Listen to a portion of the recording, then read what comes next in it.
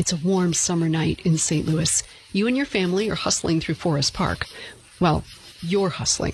The kids are meandering with melted frozen lemonades. You pat yourself down to locate car keys and glance around for landmarks. Weird-looking oak tree? Check. You're still humming a tune from the show as you get everyone settled and merge into the sea of taillights, but a question rises to the top of your mind. How does the Muny find all of those crazy, talented people?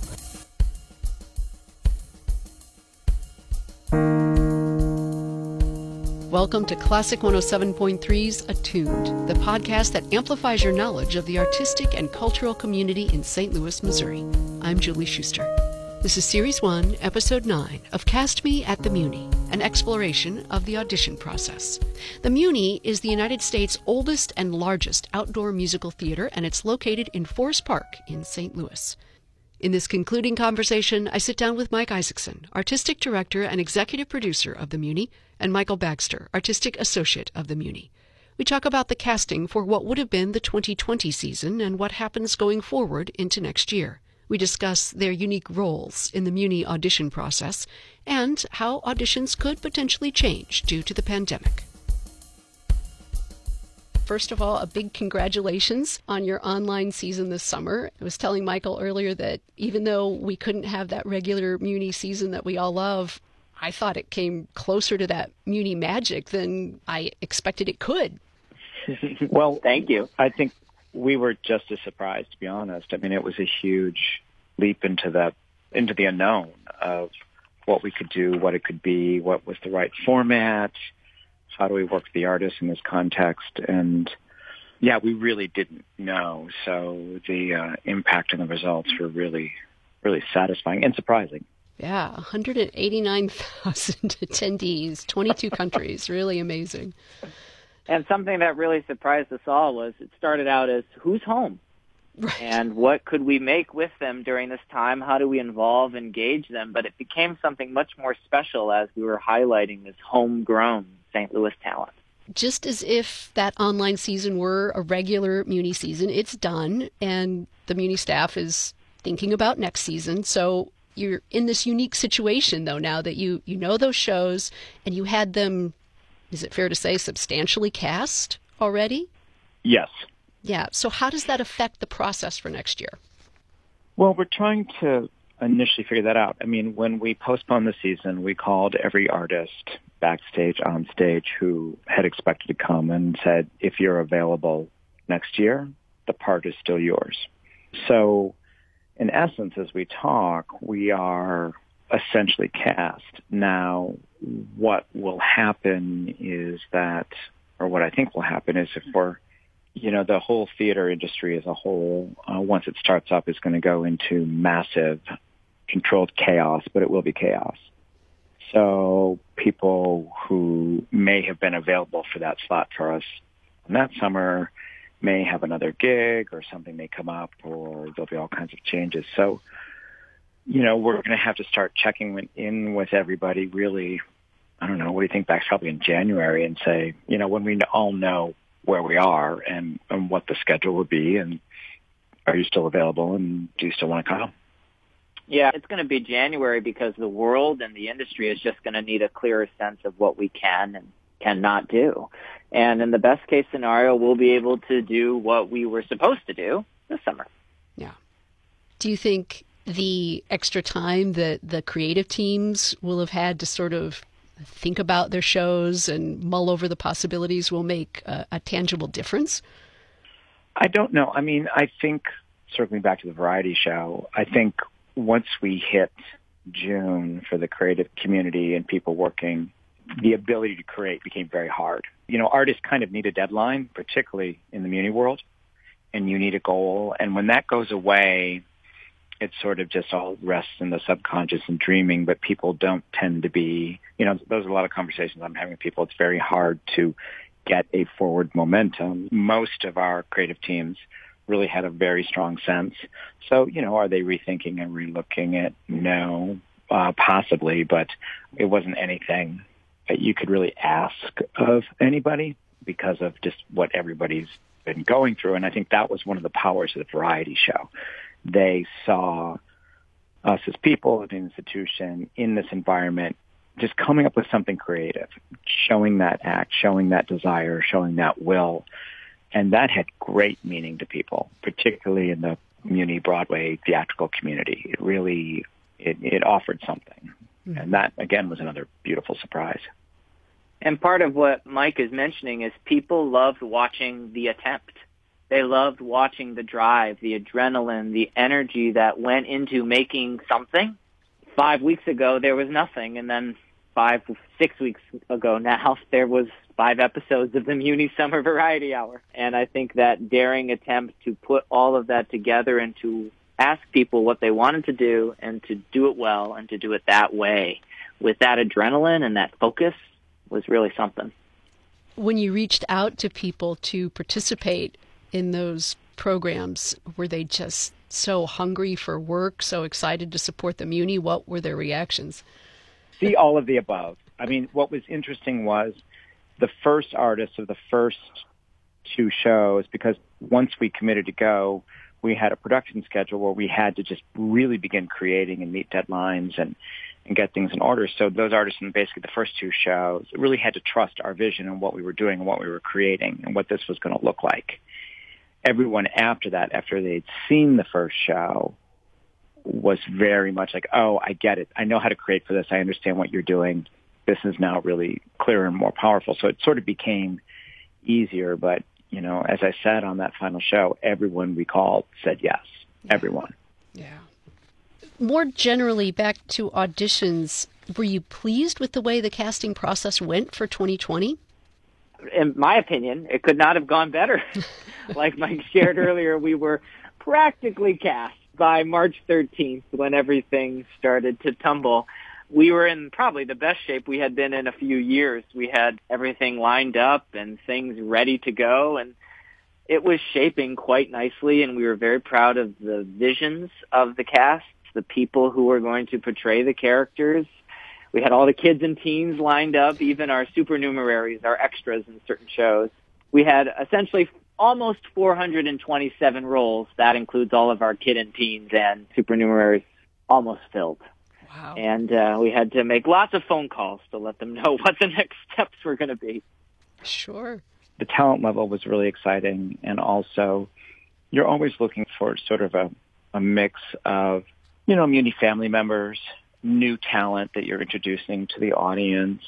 It was just all over map. It was really, really an exciting group. And plus we had a couple parts that are sort of iconic. And by that, what I mean is the audience sort of knows the characters. So they bring something to it, which are always the hardest parts to cast in a way. You have Roxy Hart, you had Mary Poppins, you had Sweeney Todd.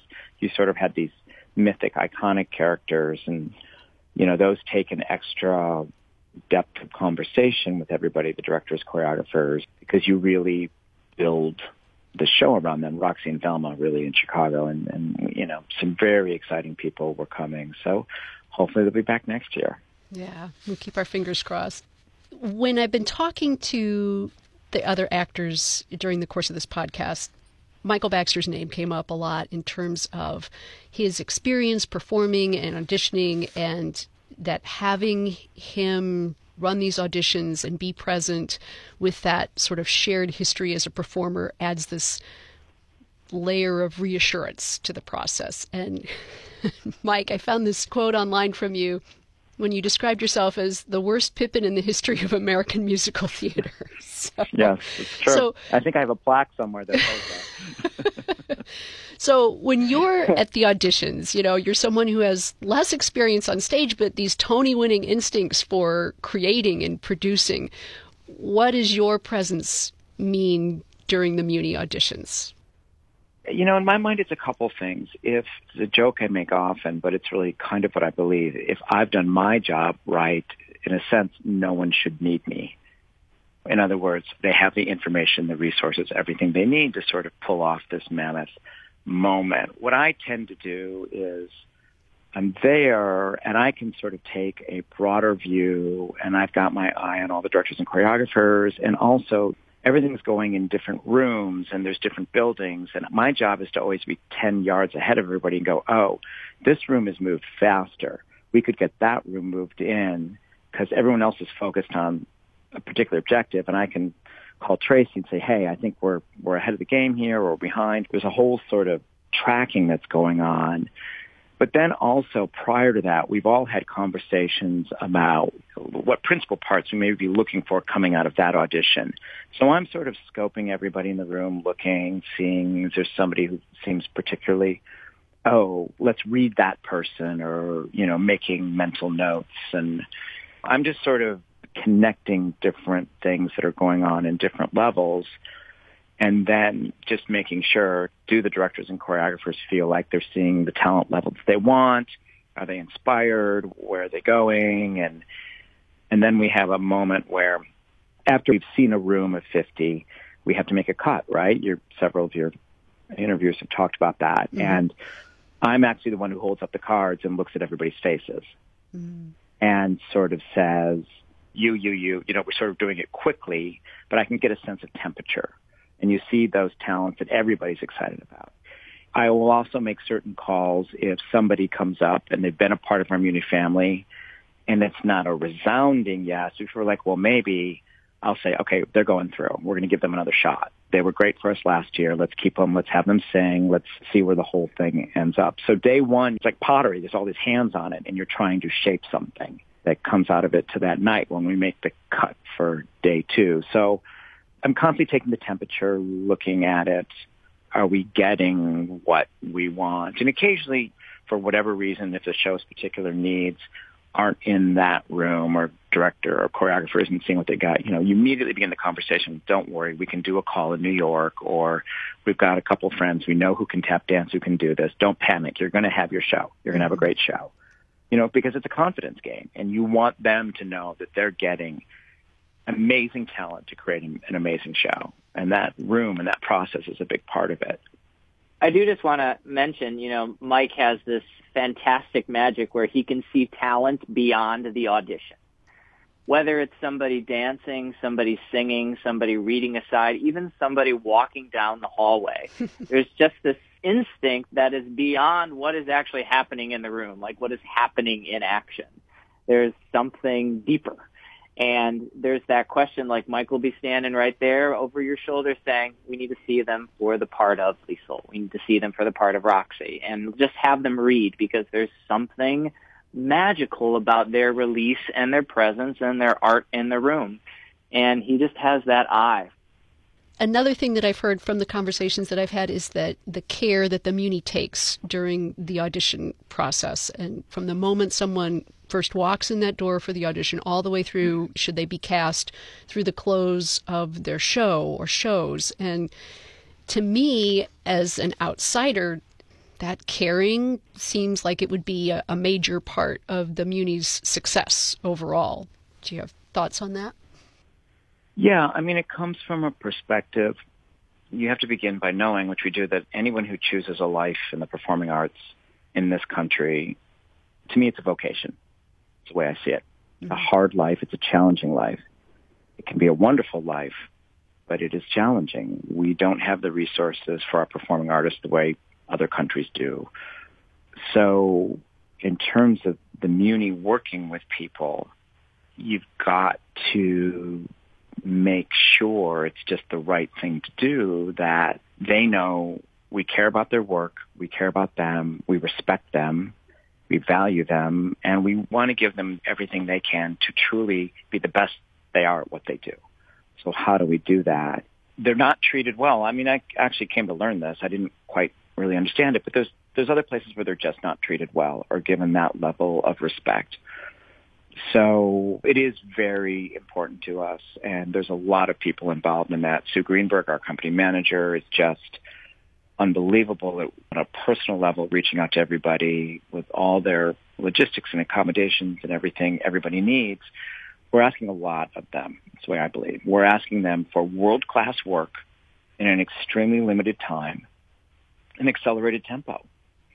So if we're going to ask that of them, they need to see, one, that we're all meeting that and supporting them in that, and that we believe in them doing that, So it all comes together, and I believe an audience feels that on stage. The amazing thing about theater as a whole, but particularly with the Muny, when you see a show at the height of its moments or its powers, right, whatever that is, you as an audience member, you're always interested in the mystery of backstage, right? Mm-hmm.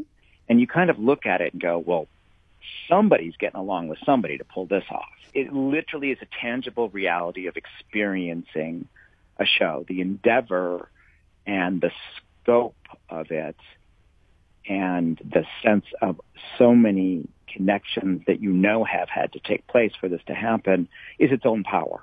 And it's its own power of great beauty and value, and it's particularly powerful at the Muny. So we have to be responsive to that. The other thing is, for me, it's very important.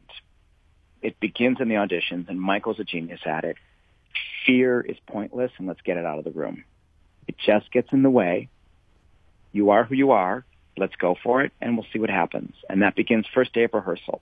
We're all going to link arms, and we're going to run towards the cliff, and guess what? We're going to fly.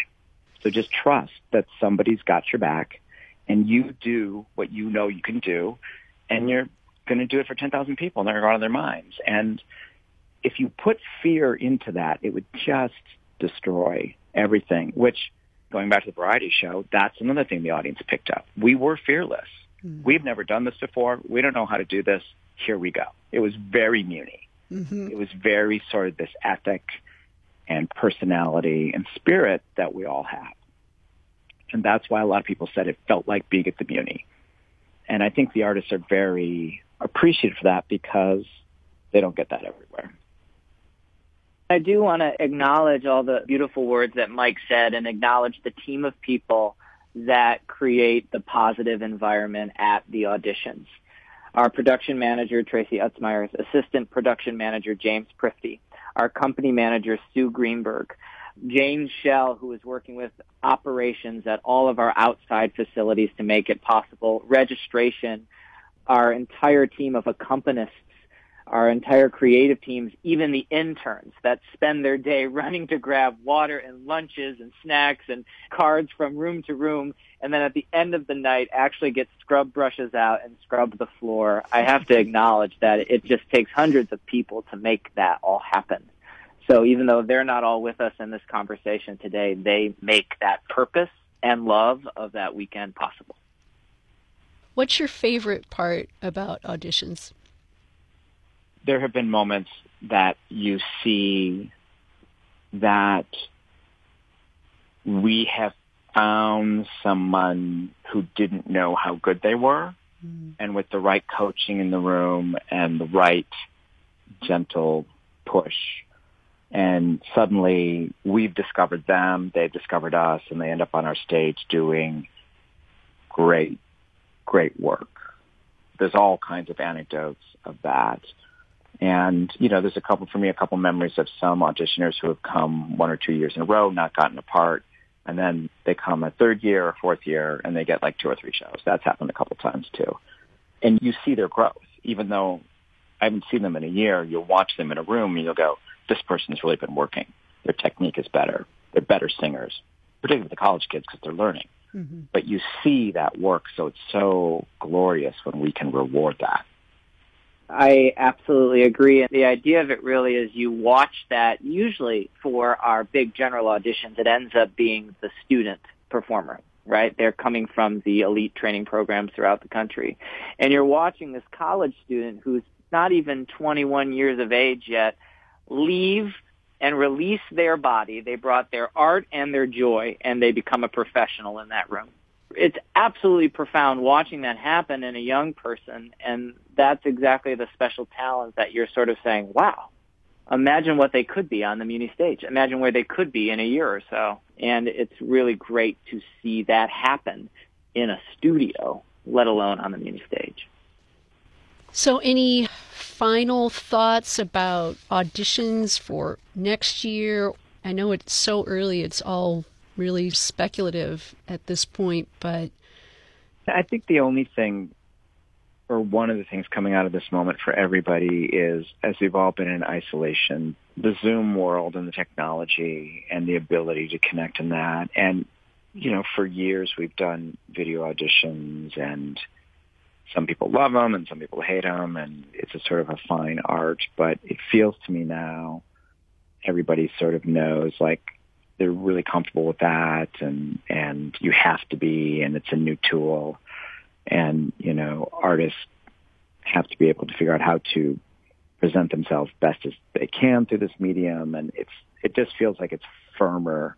We're going to come out of this with that as a much more solid, important, regular tool in terms of the auditioning process. Not the only tool, but definitely a tool. Do you see that taking more of a role next year, perhaps? Again, that's hard to say, but if you just have to replace one principal part in a show, it's either do a call in New York, can we travel to New York? What's the situation going to be when we need to make the decision? Mm-hmm. So people want to actually physically come in for auditions will be a question. There's just so much information we don't have. But if I'm an actor and I want to be seen for this part at the Muny, I should be able to say, you know what, I don't feel comfortable coming into the room. Can I give you a tape or whatever we're calling it? And, you know, we're going to have to be able to accommodate that. Okay, I've asked others for 3 words to describe the Muny. What are yours? You go first, Bax. Well, the first one is purposeful, transcendent, and, you know, I say this, it's love. It's family. So family. I'm going to go with mystery, epic, evolving. That sort of encompasses your roles right there. Mike with the big picture, the moving forward, the where are we going, and Michael with this is who we are, this sense of love and support. Perfect. Well, thank you for all that you've done to make this podcast happen. Thank you for letting me have access to some of your favorite people and for taking the time out of your day today. I really appreciate it. Wait, I'm not going to do my medley from Pippin? I had it all prepared. Go for it. Everything has its season, right? Everything has its time. Yeah. Let's hear it. Yeah, actually, go Everybody, online and this talk is an about audition. singers trying to sing Corner of the Sky and how ridiculously high that stupid song is.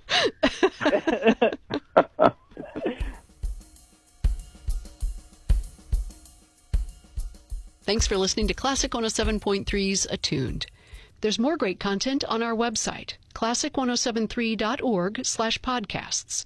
There you'll find all of the available episodes, plus show notes, pictures, links, and more.